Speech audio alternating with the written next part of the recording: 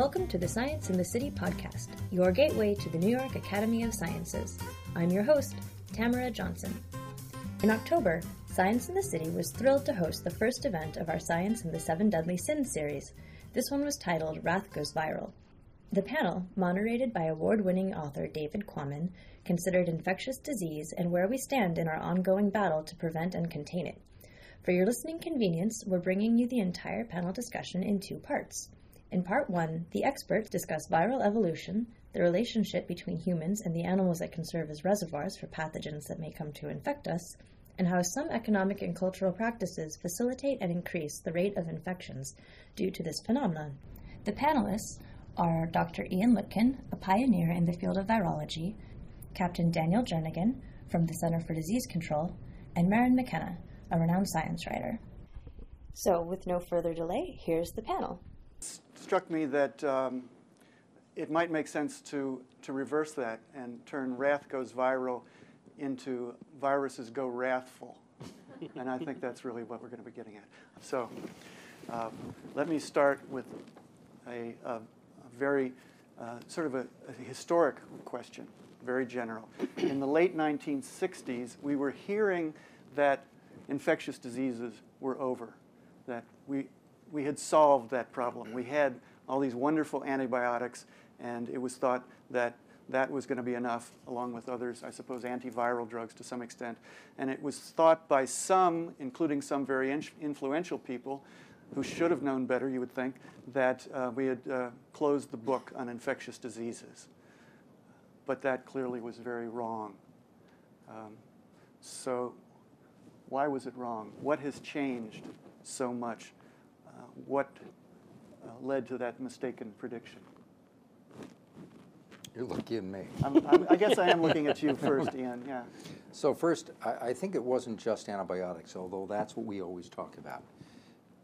In the 1960s, there was this extraordinary heady notion that science was going to solve everything, right? So we were going to have cars that could fly, for example, which I guess was something we were waiting for a few minutes ago. We weren't concerned about pollution. We weren't concerned about running out of energy or anything else. Democracy was going to be triumphant and everything else. So everybody was quite optimistic. And I think we've become more realistic as time has moved on. That said, there have been many things that have changed. You alluded to some of them, the fact that antibiotics have become less effective. During the Second World War, just as penicillin was first introduced, it took 30,000 units of penicillin to cure pneumococcal pneumonia. So, and in fact, people would recrystallize it out of urine and reuse it. It was so expensive, but so powerful. And now we use millions of units, and in many instances, the drug doesn't work at all. Now, there have been major changes in the landscape.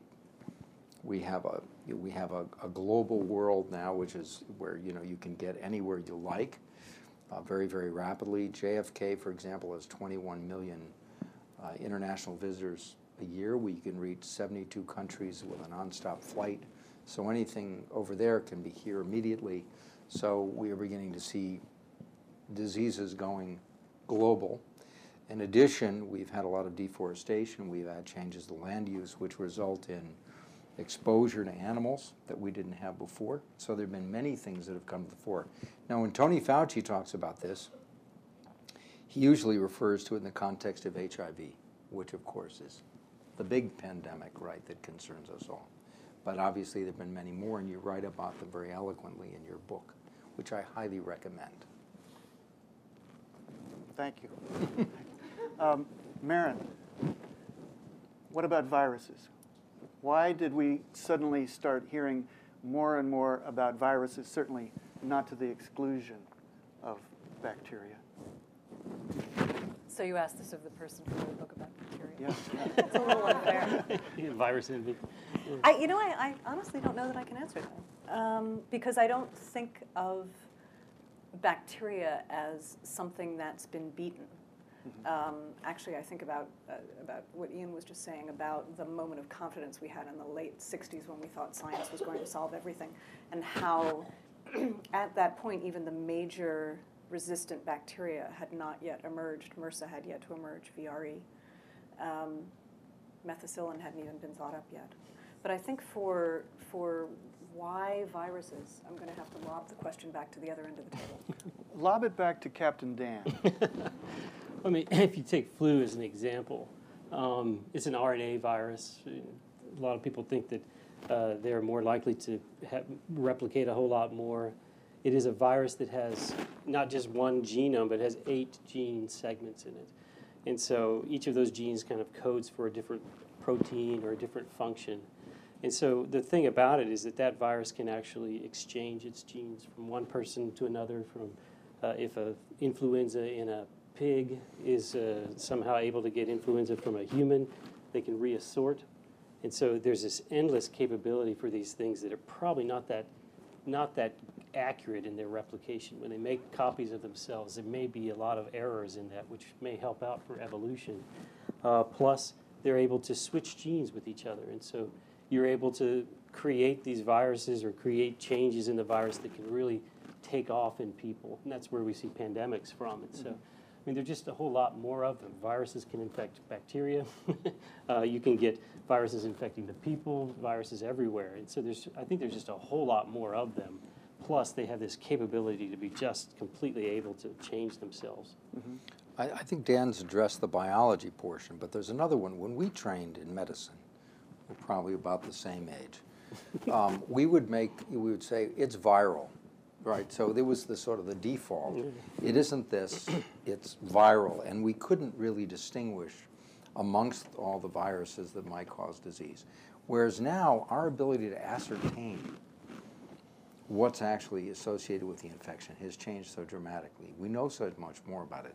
So whereas we couldn't really say very much, we'd say it's a viral infection, now we can say it's a rhinovirus, it's a coronavirus, it's a herpes virus, it's a this or that.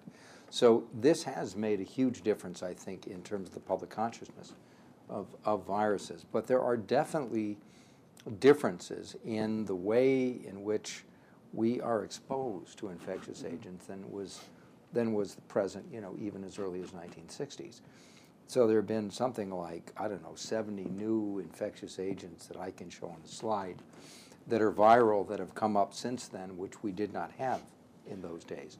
Nipah virus, Hendra virus, various hantaviruses, coronaviruses, and so forth, which we would not have been exposed to if we hadn't opened up forests and come into contact with bushmeat and all these other things. You mentioned that before, and I want to turn back to that.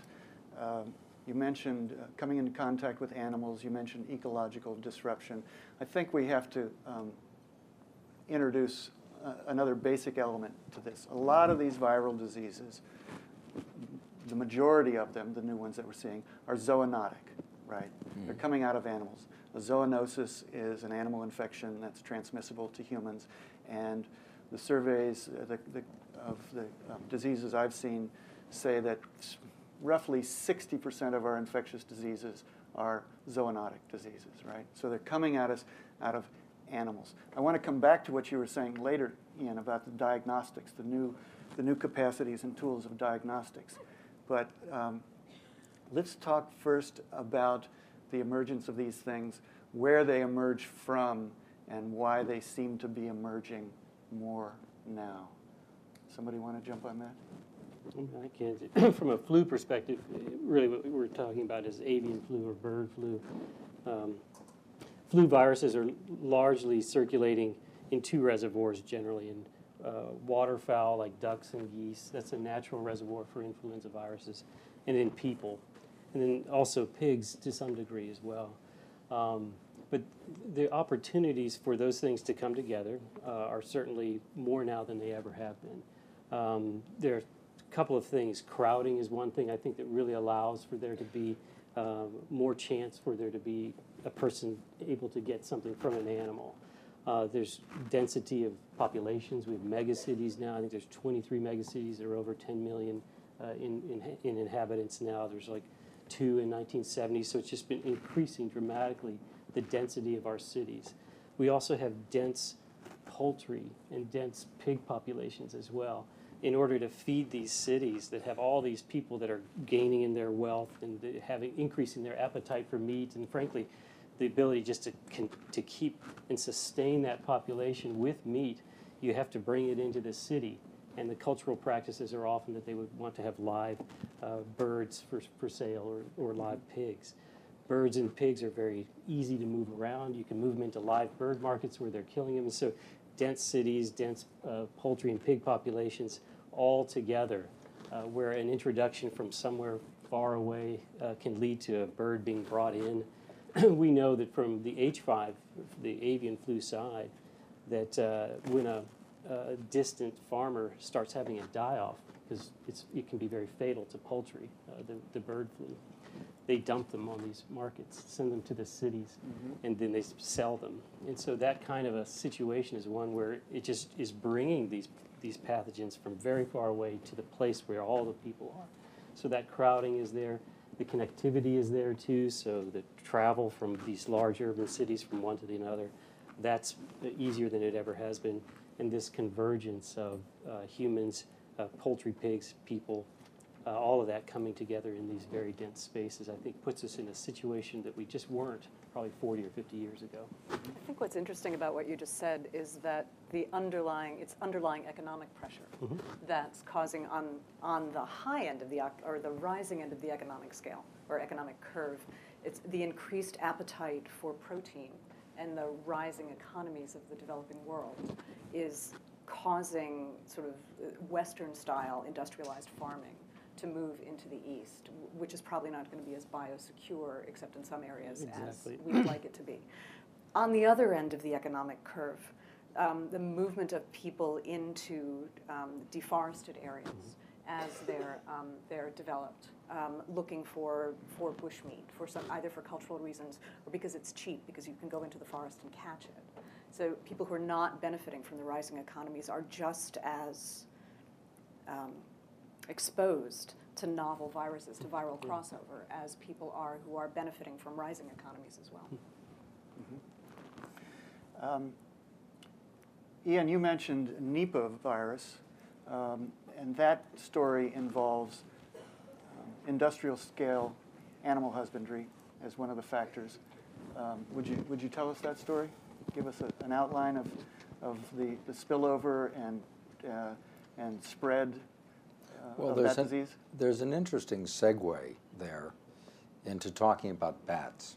And one of the world's experts on bat viruses, over there, if I had a spotlight, I would show you Charlie Kalischer, who really, Charlie, just raise your hand. Okay, so Charlie is a virologist who for many years was engaged in a lot of diagnostics, primarily antibody-based diagnostics at the Centers for Disease Control in Fort Collins, Colorado.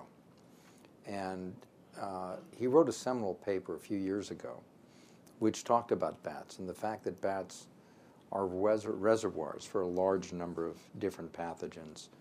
You know, we have Ebola and Marburg and Nipah and Hendra and SARS and many others. Let me just parenthetically ask Ian, would you describe what a reservoir or reservoir host is, what role that plays in the life and ecology of a virus? So classically, when we think of a reservoir, it's an animal that's capable of being infected, carrying that infection for a long period of time, and literally serving as a reservoir for infection of other species. Frequently what happens is that there's an end host, like humans, where a virus doesn't replicate particularly well, so it doesn't really spread from human to human in that fashion, but there is a reservoir which then allows infection of humans repeatedly. So examples might be West Nile virus. People don't have very high levels of West Nile virus growing in their blood, but birds may do so. So a mosquito may move back and forth between birds and infect one person and another person and so forth. Whereas with influenza viruses, once it moves out of a bird into a pig and from a pig into a human, or directly from a bird into a human, with the exception of H5N1 that doesn't do this very well, it can spread from human to human. That's what makes it so dangerous. So the Nipah story was an interesting one from both scientific as well as political viewpoints. And if I screw this up, Charlie, please correct me. So several years ago, a few years before Nipah was discovered in the late 90s, there was a disease called Hendra, named after the area was first described in Queensland, Australia, where a horse trainer became infected. He was taking care of a horse that was ill, and he became very ill and died. And as a result of investigation of that outbreak of Hendra, a number of tools were developed that allowed people to recognize Hendra, which is typically what happens when there's an infection, an outbreak. People try to develop tools so if it happens again, they can figure out what it is. And I think the one who developed those tools might have been Tom Kizak or Bill Bellini at CDC. I'm not certain who it was. Anyway, a few years later in Malaysia, there was an outbreak of encephalitis. What was curious about this outbreak of encephalitis is that it was only involving Chinese men. Now, Malaysia is a majority Muslim country, and Chinese men were different than the majority of the men, the Malay men, in that they were frequently involved with farming pigs because they eat pigs. It's part of that culture. And the only men who were dying were the men who were pig farmers. Now, there was a report that came out of the Malaysian government suggesting that this encephalitis was Japanese encephalitis virus. So they began vaccinating people for Japanese encephalitis virus, and it didn't stop the outbreak at all. Now, when it became clear that this was not the problem, that it was another virus entirely, and that was really done, that work, by recognizing that in fact it was this other virus related to Hendra, there was a political problem because you had an embarrassment. You'd miscalled it Japanese encephalitis virus. So my understanding is that somebody who was very politic had to say to the Malaysian government, you've done a brilliant job of taking care of the Japanese encephalitis virus outbreak, and we're going to help you with this new outbreak. And there wasn't any drug for it, so basically it was a question of taking all the infected pigs who had this curious respiratory syndrome and then encephalitis, and burying them in large pits, covering them with lime, and stamping out the outbreak in that fashion. And those particular pictures were the ones that we used in Contagion. For those of you who's seen the movie Contagion. FYI, Ian was the science Come advisor on, for the that's film. not very good at all. So in the big lime pits that you see were modeled right, from those pictures that we have from those outbreaks in Malaysia. I've completely lost the thread of what I was supposed to talk about. You're getting around to bats Yeah. in connection with Nipah. Okay, and we'll come back to Contagion later on. So the origin of this virus was a bat reservoir that infected the pigs, and someone had the very bright idea that if you really want to feed the pigs easily, you plant mangoes trees next to the piggeries, so the food's right there. You can throw it right in there with the pigs, and it works out fine. Unfortunately, the fruit bats very much liked to eat the mangoes, and as they would eat the mangoes, because they were infected with this virus and happily living with it, they would secrete virus, which would then be consumed by the pigs, and away you go. Now, the big mystery came about a few years later in Bangladesh, where there was nobody was eating pigs. But because we knew this virus grew in bats, the question came up, how are you going to solve this one? How are they getting infected? And then some very clever people, many people, Steve Luby was amongst them, who was at the ICDDRB in Bangladesh, John Epstein, who's here in New York, and others, began to look at bat reservoirs in the area. And what they found was that bats were flying over these large containers that would sit next to the trees. It was sort of like a collection of palm sap that would then be sold in the marketplace. And they would urinate or spit or whatever it is bats do in this palm sap. And then people were getting infected the following day as they would drink the palm sap. So the solution for that one was to cover these collection vehicles, right, for the palm sap. It was sort of like they were doing the same thing we do with tapping trees for maple syrup. So bats contributed to the development of Nipah virus outbreaks in Bangladesh, as well as in Malaysia, but via different routes. In one instance, they were infecting the pigs that were being eaten, and the other people were directly ingesting the pine sap that had the infectious material. Part of this, too, was the fact that the native forests of peninsular Malaysia where these bats ordinarily would have been feeding had largely been destroyed, had largely been cut down. So the bats had been displaced from their native forest, and therefore were not only enticed to come to the mango trees and the other fruit trees planted near pig farms, but they were driven to look for food in human-occupied habitat as opposed to being able to feed in their traditional forest habitat. You're right. Maryn, you write a lot in Superbug about the importance of evolution, of course, in bugs like MRSA acquiring this capacity to resist antibiotics, and it's a very important part of it. But people tend not to think about Darwin, who graces the lobby out here, and evolution in connection with diseases. Even, and you two guys can correct me on this if I'm wrong, but evolutionary biology is not much taught even in medical schools. But it's crucial, isn't it, to understanding how pathogens become human pathogens and how they become more and more severe human pathogens. The evolutionary perspective. Can you say something about how that applies both to bacteria and to viruses? I got myself in great trouble the other day by suggesting that anyone who doesn't accept the theory of evolution is committing an act of bad faith if they take modern antibiotics. Yeah, so, you're right. I think that people don't think about the evolutionary web. They don't think about the inevitable consequences of the actions that we take that set up the evolution of resistance in diseases, whether it's bacterial diseases such as MRSA, or resistance in HIV is a perfect example of how we've had to deal with the rapid evolution and change in that virus after it emerged. I mean, for us in flu, I mean, you can watch this stuff happen. I don't think we refer to it as evolution, but mutation or adaptation or whatever. But I mean, each year we have to make a new flu vaccine because this virus is continually finding a way around whatever has circulated previously or whatever is in the vaccine itself. And so, through tools where we sequence each of the viruses and can put them into trees and look at all of the phylogenetic relationships. That's what we do as a living, but I don't think we think of it as evolution. And it's surprisingly hard for people to understand that when people understand, I think, that they take a vaccine once or 2 or 3 times or 5 times in childhood, and then they have some degree of protection.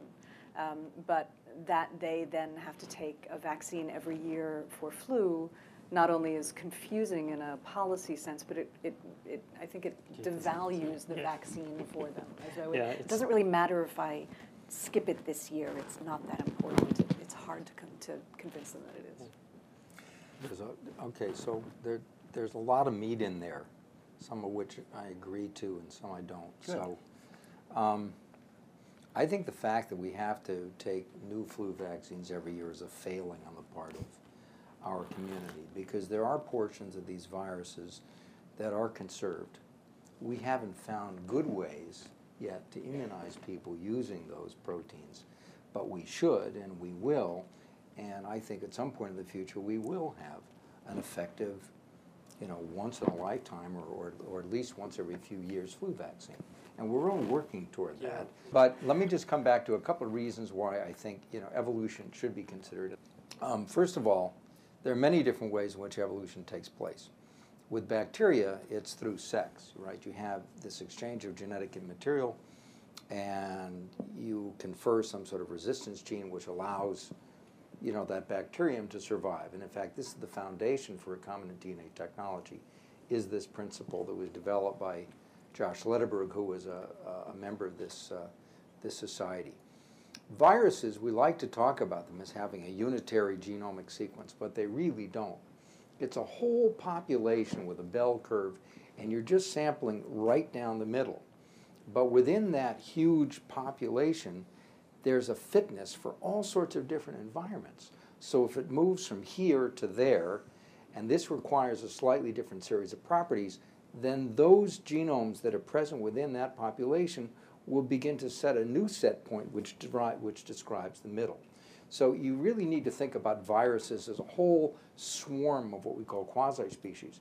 And viruses, as they reproduce their nucleic acid, they have, every time they make, say, 1,000 nucleotides, they have one error. So it's like a 0.1% error rate. And if you multiply that over minutes and hours, there's a lot of opportunity to explore different fitness environments.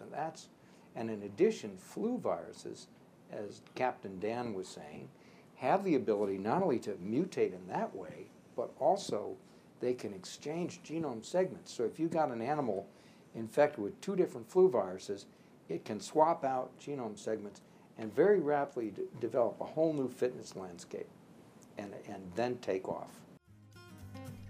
That's it for part 1. Stay tuned for part 2, in which the panel will discuss the outbreak of epidemics and pandemics, as well as the international scientific and policy efforts to contain these threats.